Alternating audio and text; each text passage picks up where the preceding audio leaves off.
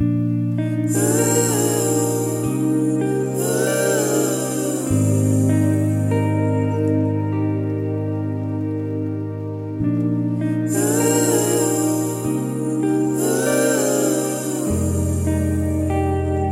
Crossings podcast community.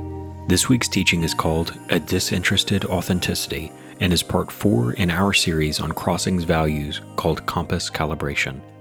It was taught by Caleb Gilmore on August 27, 2023. Thanks for listening. Good morning. How's everybody doing? Good. So when I lived in Dayton, Ohio a few years ago, several friends and I, we would go to this pub every week for this trivia tournament that this pub held. For you Arrested Development fans, our team name was There's Always Money in the Banana Stand. But it was a good time, and we usually placed like somewhere in the top 3, which meant we got gift cards, which meant that we could eat or do other things like that more. And so this one time, we all met up at the pub, ordered our food, started eating, and after I finished my food, my friend Parker, who was sitting across from me, dramatically hit his phone and started laughing. And when he stopped laughing, he said, 4 minutes and 36 seconds. And I was really confused, and so I said, what are you talking about? He said, I've always noticed how fast you eat. So I wanted to time you. You ate your sandwich and all of your fries in 4 minutes and 36 seconds. And that's when I realized I had a problem. It's a problem that I've actually always had, though, and the problem has evolved and changed over the years. When I was in high school and actually had a metabolism, I ate way too much. Brandon Perry and I would go to McDonald's and eat 2 or 3 Big Macs at one time, and 2 apple pies and a large fry and a sweet tea, and that was like a normal day at McDonald's for me.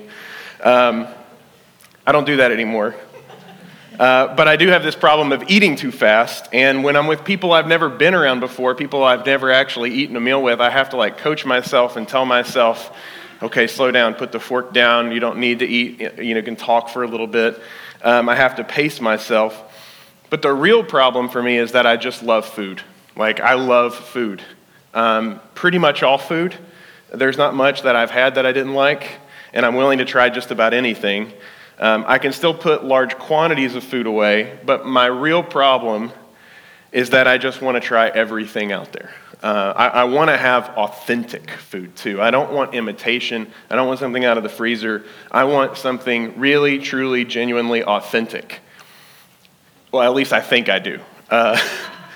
Some of my favorite food experiences have come overseas. Experiences that have changed my palate, cravings, things that I would never have tried before, but now find myself wanting at certain times of the year. One of the major changes in my palate happened whenever I went to Israel for a summer. And in Israel, everything is just fresh. I mean, the tomatoes, the cucumbers, the hummus, the bread, the oils, everything is just so fresh and good. And in Jerusalem, there's a place called the Machne Yehuda Market. And it's an amazing experience. It's an open air market. There's colors that just pop all over the place of spices and fruits and vegetables. Everybody's yelling. It's awesome. They're hustling. They're trying to get more for less. It's absolutely an amazing experience, and I loved it. And I loved eating the fresh produce, taking it back to the apartment, cooking it, making this stuff. It was something that I can't recreate here. I can't make it work again. As great as our farmers market is out here, it's just not the same. I've had authentic Jamaican jerk chicken in Jamaica. I've had authentic fish curry in India. That one didn't go so well. But what I really, really love is this quest to try new, authentic foods, because there's something about a connection with a place, with the locality, with its local flavors that's just special. And it's a hint towards this longing that I think a lot of us have to experience things, whether it's food or life, authentically. We all want something real. We want something that's honest, something that doesn't feel mass-produced or one size fits all, right? We want to have something that's authentic. So for the last 3 weeks, we have been talking about our values at Crossings. We've covered story, we've covered restoration, we've covered wholeness. And the reason that we think it's important to revisit these values for us as a community is that from time to time we forget what these things are. We have this drift towards just whatever is easy, whatever feels good. And so we want to make sure that we're heading in the right direction. We don't think that there's a map out there that tells us where we can go as individuals or as a faith community. There's not just this well-charted out, follow these steps and everything works out okay. We know where the general direction that we think we need to be heading is. This direction of shalom, this Hebrew word that we use, that means peace and well-being and wholeness. We know that we want this for ourselves individually. We know we want this for each other as a community. And so we know that direction. We need compasses that point us that direction. So today we're going to be looking at this value, this compass of authenticity. And I have to be honest with you up front that I really struggle with this value. Not that I struggle with being authentic. I have a hard time turning that off sometimes. The problem with authenticity that I have is that sometimes, I think, in our culture, we overvalue or overstate or abuse this idea of authenticity. So take authenticity with food, right, since we're on the subject. Knoxville doesn't have a great Indian restaurant, in my opinion. Okay, you may, if you have a suggestion, please hit me up because I've tried and I can't find something that satisfies the cravings for me. But I would love for there to be an authentic Indian restaurant in Knoxville. But I also know that most of the food that I think of as authentic Indian food still isn't really authentic. It's just something that's been catered to my palate because I've had authentic Indian food and it was not a great experience. I could have, and I've tried to recreate the hummus that I had in Israel, to put it on a sandwich with cucumber and tomato and oil and eat it on a pita. It's really good. But whenever I tried to do that using the stuff from Kroger, it just wasn't the same. That sandwich doesn't exist anywhere else. The same could be said of pizza. Big pizza fan? There's authentic Neapolitan pizza that you can get in Naples, Italy, and there's nothing like it when you're there. But there are these places across the world that have to pass a certain test if they want to sell genuine, authentic Neapolitan pizza. They have to be certified. Even though they're not from Naples, they have to import stuff from Naples in order to have it. So even though the pizza's supposed to be fresh, it takes sometimes 7 days to get stuff. And so it starts to get really complicated when we say we want something authentic, but there are all these rules that go into making it authentic. There are all these barriers towards authenticity. There's something about chasing authenticity in and of itself, whether it's in faith or in pizza, that just doesn't work if we're using that as the goal itself. And so, anybody ever watch the show Ugly Delicious? There's like a Netflix show. Nobody? All right, now you have something you can do. Add it to your list because it's basically a group of chefs who go around looking for really authentic food experiences, but not in the ways that you would think of those things. So they interview people, different chefs, different restaurants, looking at these different kinds of cuisine. And the first episode that they did was authenticity in pizza, and this is what they said. In terms of storytelling is important to me, but authenticity in food is not a thing. It's like whoever gave you that authentic food experience probably has never thought about themselves as authentic. There's a reductive quality to saying that something is authentic. The starting point was to do something authentic by not trying to be authentic. I think that's a big flaw in the world of pizza particularly. It is the most Italian thing, but if you only look at how it's used to be done or how it's supposed to be done, you don't allow yourself to move it forward. I view authenticity like a totalitarian state. It's something that I think has been overvalued, but reality is it hasn't been scrutinized enough. if you really boil it down to why food in Italy is going to be so good, it's because you're there. The terroir makes a big difference. There's microorganisms. There's the people there. There's the smells. It's what makes it. It's not that I hate authenticity. I hate that people want this singular thing that is authentic. There are people that are making Italian food that are more Italian in its idea and thesis than anyone in Italy's making, because they're not using anything that's imported. They're using everything that's around them. There is a reductive quality about saying that something is authentic, and the starting point for most things that are really authentic are by people who are trying to do something authentic without trying to be authentic. So authenticity for us is this value. It's a weird value to have, so long as it doesn't become something that we try to be, right? It's like trying to be cool. It just doesn't work. I've tried. Authenticity is a value for us, and it's a value that we try to recognize, not strive for, when we see it. It's not something that we make rules about what is or isn't authentic. It's something that we just see and we acknowledge. Here's how we phrased it on our website. We desire to be a community of people who can come just as we are and who are not afraid to be ourselves and let ourselves be known. We believe that when people see followers of Jesus who are real and authentic, they will see a Jesus who is real and authentic. We think that this happens by embracing curiosity about ourselves, others, and God, and through the courage to ask big questions. Authentic faith includes authentic doubts, which are welcome rather than feared. End of sentence. What stands out to me in this statement about authenticity is something that we experience. It's something that happens when we come as we are, not trying to be something else.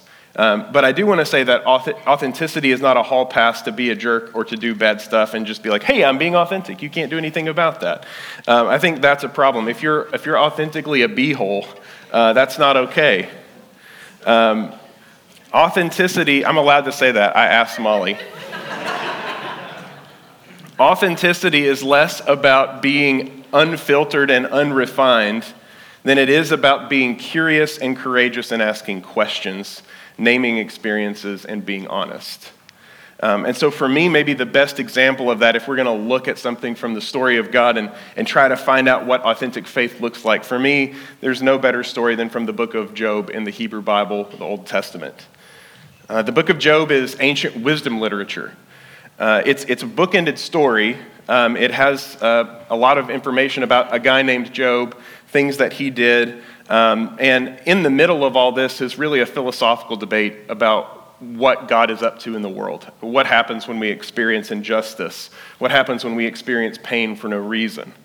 And really it all centers on this divine wager that's made between God and a being named the Satan. And we're going to talk more about that person in just a second. But at its heart, this is a book about what authentic faith looks like. So this is how the story is framed. In the land of Uz, there lived a man whose name was Job. This man was blameless and upright. He feared God and shunned evil. He had 7 sons and 3 daughters, and he owned 7,000 sheep and 3,000 camels, 500 yoke of oxen and 500 donkeys, and he had a large number of servants. He was the greatest man among all the people of the East. So this story opens up introducing us to this person, Job, who is blameless and upright. This is a way of saying that he was almost morally perfect. Job is described by his many children and his many things, all numerals of 10, which in the ancient world would have shown you how completely wealthy and blessed he was in terms of ancient estimations. So the idea that he was the greatest wasn't just that he was the best, he was the most moral person. It also probably means that he was the richest. So this is what happens. This is how we're introduced to this person, Job. And this description of Job is what prompts a debate in heaven, which is what we find out next. One day, the angels came to present themselves before the Lord, and Satan also came with them. The Lord said to Satan, "Where have you come from?" Satan answered the Lord, "From roaming throughout the earth, going back and forth on it." Then the Lord said to Satan, "Have you considered my servant Job? There is no one on earth like him. He is blameless and upright, a man who fears God and shuns evil," which is just what the narrator told us. And so this scene is taking place up in heaven. It's taking place in a divine council room where Yahweh, the God of Israel, is holding court with all of the heavenly beings, just checking in. And one of these beings is this Satan character. And just a quick note about who this character is, or maybe isn't. We often think of Satan or the Satan as this red devil with a pitchfork and all that kind of stuff. That's not really what we're supposed to think of when we hear this character. If we were ancient Israelites, we would think of something completely different. Because in Hebrew, this word Satan is really how you say it. And it means accuser, adversary. And this character, the Satan or the Satan, is really someone who is not opposed to Yahweh, at least at this part in the story. This is a character that works for Yahweh. The job of this Satan character is to go out and roam the earth looking for people who are living in opposition to God, looking for cases to try in the divine court of law against humans. And so when God asks this Satan character where he's been, he said, "I've been out looking for cases. I've been roaming the earth." And then God asks him if he has considered Job. Really, he's saying, "Have you thought about bringing any cases against Job? Because he doesn't seem to have any." And this makes the Satan character upset, because the Satan character's job is to find these things, and apparently he can't when it comes to Job. So really, the Satan character is like a divine prosecuting attorney for the divine. He's like Saul Goodman, in maybe more ways than one. But the Satan is like a lawyer looking for these cases, and God is asking the Satan character if he has considered Job's case. And this makes the Satan character very mad, because this is what he says. "Does Job fear God for nothing?" Satan replied. "Have you not put a hedge around him and his household and everything he has? You have blessed the work of his hands, so that his flocks and herds are spread throughout the land. But now stretch out your hand and strike everything he has, and he will surely curse you to your face." So Satan's response to what Yahweh says about Job and Job's righteousness is that everything that Job does in faith, all of Job's goodness, is tied to Job's wealth and his blessings from God. Does Job fear God for nothing? Satan asks, literally saying, Job does none of this good stuff for free. There's a payoff. There's this transaction that you have with him, and he only worships you because you give him stuff. This is all about the goodies that are attached to faith. It's not really about being nice. And so if there was ever a text that disproved the idea of health, wealth, and prosperity when it relates to God and the gospel, like this would be the one to go to. But Satan is asking this question of God. Can people actually serve you for any other reason than the stuff that you can provide them? A scholar by the name of Gustavo Gutierrez says that the story of Job is really about this. Can human beings have a disinterested faith in God? That is, can they believe in God without looking for rewards and fearing punishments? Even more specifically, are human beings capable, in the midst of unjust suffering, of continuing to assert their faith in God and speak of God without expecting a return? Satan, and with him all those who have a barter conception of religion, trading one thing for another, deny that this is a possibility. But the author of Job, on the contrary, believes it to be possible, although he undoubtedly knew the difficulty that human suffering, one's own and that of others, raises against authentic faith in God. Gutierrez is saying here that this wager about what authentic faith looks like in the book of Job is this asking about whether we just do the stuff that we do, whether we even have faith, because we're either afraid of getting punished or because we're looking for some kind of payoff in the end. The book of Job asks the question, can faith be for its own sake? Can it endure suffering and pain and lack if we never see a trade-off that works for us? I love this line that he says, that it's disinterested faith. That's the authentic faith. And so from here in the story of Job, I'll summarize a little bit. Satan receives permission from God to take away all of Job's stuff. All of Job's children are killed. All of his properties are lost. And then the narrator tells us, at this, Job got up and tore his robe and shaved his head, these signs of grief and mourning. And then he fell to the ground in worship and said, naked I came from my mother's womb, and naked I will depart. The Lord gave, and the Lord has taken away. May the name of the Lord be praised. And in all of this, Job did not sin by charging God with wrongdoing. So Job laments. Job goes through these expressions of grief. He mourns, he shaves his head. He is authentic about the things that he's experiencing. He's not trying to explain them away to try to justify God. He's not railing against God, blaming God. He doesn't seem to think that he's been wronged by God because bad things have happened. He doesn't seem to have that transactional cause-effect relationship with God. But the Satan doubles down after this because Job doesn't do what he thought. He tells God, well, it's actually because of his health. It's because of his physical abilities. And so then he is given permission to take away Job's health. And the only thing that he can't do is kill him. And so the Satan does all this, and he's actually trying to create these cases now. He's actually trying to generate a case for Job to be indicted on these circumstances that the Satan is creating.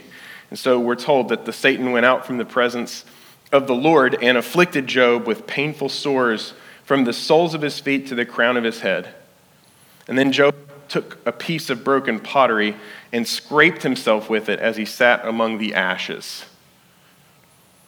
So now Job truly has nothing.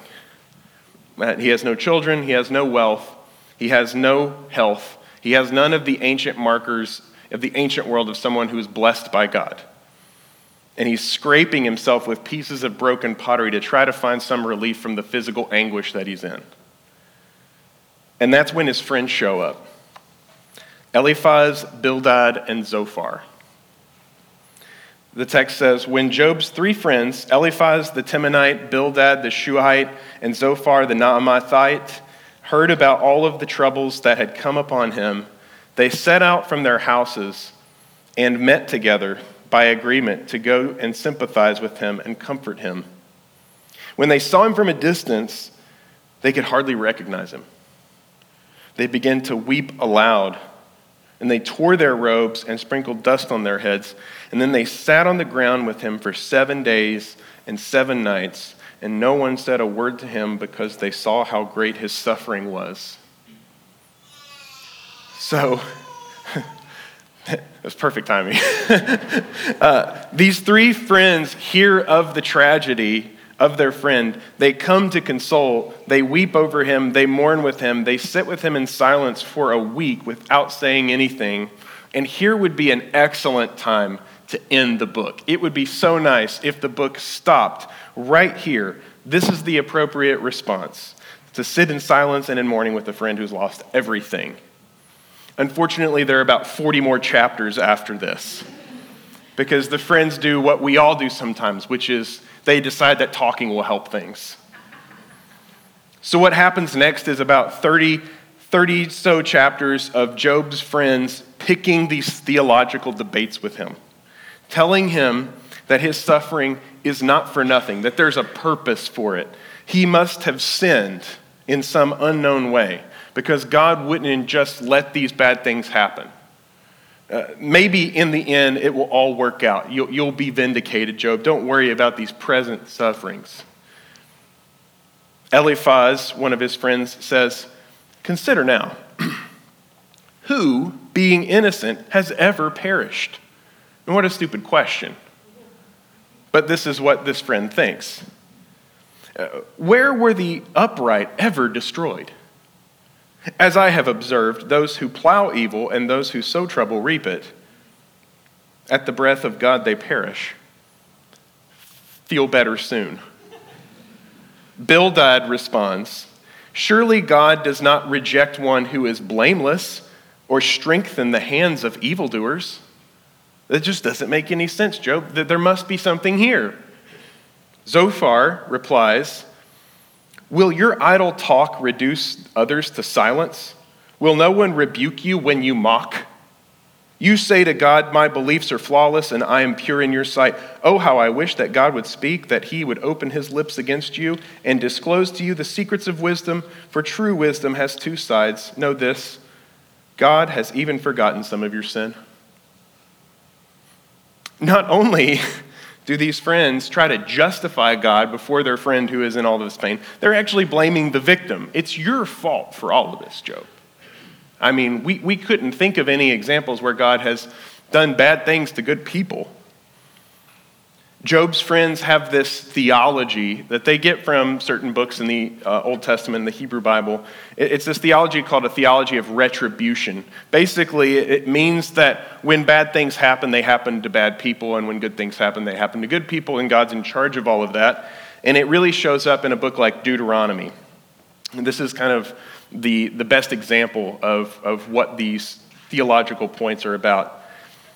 It says, if you fully obey the Lord your God and carefully follow all his commands I give you today, the Lord your God will set you high above all the nations on the earth. All these blessings will come on you and accompany you if you obey the Lord your God. And so then the rest of that half a chapter or so goes on to list all the kinds of blessings that you might experience. Rain in your seasons, food, children, all of these wonderful things.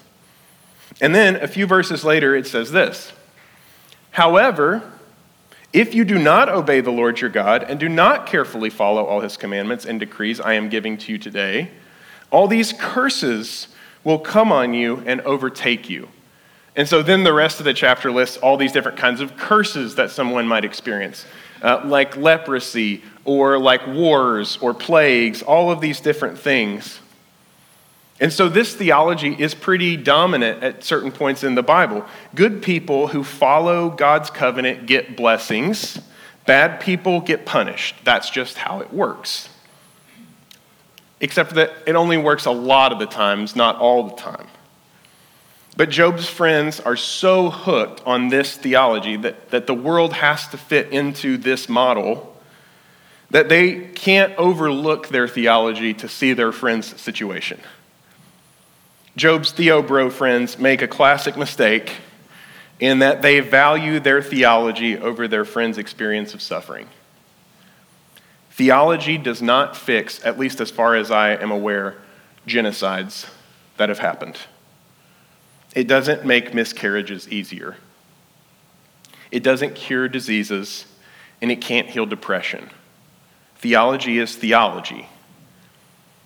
And what really bothers Job's friends in this book is that Job's authentic faith and questioning of his experience pushes the edges of their theology out. If anyone should have had the this for that relationship of faith, it should have been Job, because he started with everything. He had success, he had health, he had wealth. He should have seen it as a gift from God. And if he experienced otherwise, should have said, well, it must be because I've done something wrong, or because God is unjust. But Job doesn't go either way. He just says, this is my experience, and it doesn't seem right. Job replies to his friends. He says, I have heard many things like these before. You are miserable comforters, all of you. Will your long-winded speeches never end? What ails you that you keep on arguing? I also could speak like you if you were in my place. I could make fine speeches against you and shake my head at you, but my mouth would encourage you. comfort from my lips would bring you relief. Yet if I speak, my pain is not relieved. And if I refrain, it does not go away. Gustavo Gutierrez says about this passage, Job's words are a criticism of every theology that lacks human compassion and contact with reality. The one-directional movement from theological principles to life really goes nowhere. Instead of speaking ill of the God in whom he believes, Job challenges the foundations of the prevailing theology. Job is convinced that the theological method of his friends leads nowhere but to contempt for human beings and thus to a distorted understanding of God. This back and forth between Job and his friends goes on and on and on, and eventually God enters the conversation at the end of the book. But there are no answers given in that section. When God shows up, there's just more questions. In fact, for chapter after chapter, the only thing that God does in a conversation with Job is pelt him with questions. And at the end of the book, we are no closer to understanding injustice in the world. Job is never told of the heavenly scene that took place before he lost everything, that it was just this bet between God and Satan to see if there was real faith out there. There's no resolution. And inexplicably, after all of this happens, Job is completely restored. He gets everything back times 2. And so whether this is some kind of payoff for putting Job through the ringer that God does, or some kind of perverse reward for his suffering, no one really knows the answer. But the point of the book of Job doesn't seem to be interested in answering those questions. The point of the book seems to be trying to find a faith that isn't about reward or punishment, about a faith that can honestly say, this theology that I was told sucks when I go through this. It doesn't work. It's a faith that can name exactly, precisely how hard life can be and is in this moment. It's a faith that can look life and death squarely in the face and not try to escape the question or sugarcoat it. The point of the book of Job is about an authentically disinterested faith and what that would look like. Because Job does show us what that authentic faith looks like. But it's not because Job is trying to be authentic. It's not like Job was like, well, in this suffering, how can I really be authentic? He's just being honest about how things are going, how his expectations have not been measured up to. He's being honest when the theology that he was taught does not equate to his experience. And so the point of this book would seem to be that Job is right and his friends who have their rigid Deuteronomy-based theology of good equals good and bad equals bad, they're wrong, right? They're just wrong. Except for the fact that that also is a part of the Bible and we all have to start somewhere, right? The idea that good behavior gets rewarded and bad behavior gets punished is kind of a helpful starting point for, like most humans. It's very likely at some point that people like Job, maybe Job himself, held that very basic theology until his experience undermined it and he had to figure out a way to broaden it. We can't just be our authentic selves while forgetting about things like basic foundations, role models, things like that.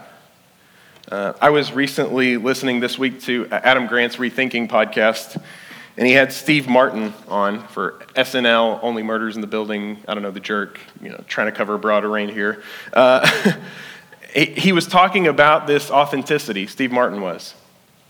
And what surprised me was that both Steve Martin and Adam Grant, who are, I think, pretty authentic, creative people, both said that the worst kind of advice anyone could give someone is to be your authentic self.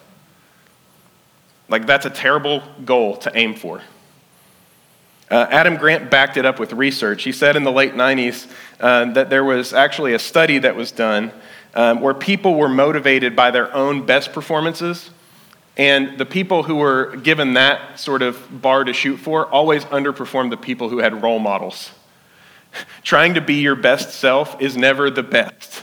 It's always better to try to imitate someone, they said, to start. This study was done by Lockwood and Kunda, and they said, it appears, this is like their conclusion, it appears that increasing the accessibility of one's best selves undercuts inspiration because it constrains the positivity of the future selves one may imagine and prevents one from generating the more spectacular future selves that the role model normally inspires. We all need someone to look up to. We all need a template that has to be broken first in order to be authentic. Like if you want to be your best, most authentic self, you have to start by copying someone else. You have to start with a role model. And so that would mean that authentic faith in community and individually is both having the courage to question and be honest like Job, and it is also having the humility to try to model your faith off of someone else's. Bad faith, if you like philosophy, Jean-Paul Sartre, postmodernist, says bad faith is to pretend like you don't actually have a choice. It's to use your freedom to make choices to doubt and be real and make observations about life, or choices to pick who you want to model your life after, and pretend that you don't have a choice at all, that you're just locked into this very rigid, small theology. Authentic faith, though, is really simply about making a choice for yourself and doing that in a community where a bunch of people are doing that as well, and perhaps definitely doing that differently from the way that you do that. Authentic faith can recite a creed or a liturgy, not because it believes every single word, but because it knows that faith is about more than words and beliefs, and because it knows that someone out here can say those things and mean it. Authentic faith can fearlessly talk about its own experiences without worrying or getting a theological anxiety attack from the gatekeepers in the community. Authentic faith can boldly choose who to follow or to shape itself within, knowing that faith isn't perfect in that person either, and that if we find our own voices, we find them by copying, by imitating first, and then our own authentic voice emerges from the cracks. And so at Crossings, we value authenticity, not as an end to itself, and not as a list of rules that have to be followed in order to definitely be authentic. We value authenticity whenever someone shows up in their pain, to their disappointment, to the way their life has turned out. We value authenticity whenever someone decides to try a faith that someone else seems to do better. Not because they're selling out, but because they're trying, and because that faith trusts that the true, authentic faith will win out. And so my hope for all of us is that we experience that kind of authenticity for ourselves alongside each other. Would you pray with me? God, may we seek you honestly. May we speak courageously. May we find a faith that isn't interested in rewards or afraid of punishment. Grant us grace where our experiences fail to measure up. Keep us from the temptation of valuing our theories about you more than the people right in front of us. May we feel free to come as we are, but may we also feel emboldened to leave changed. Amen.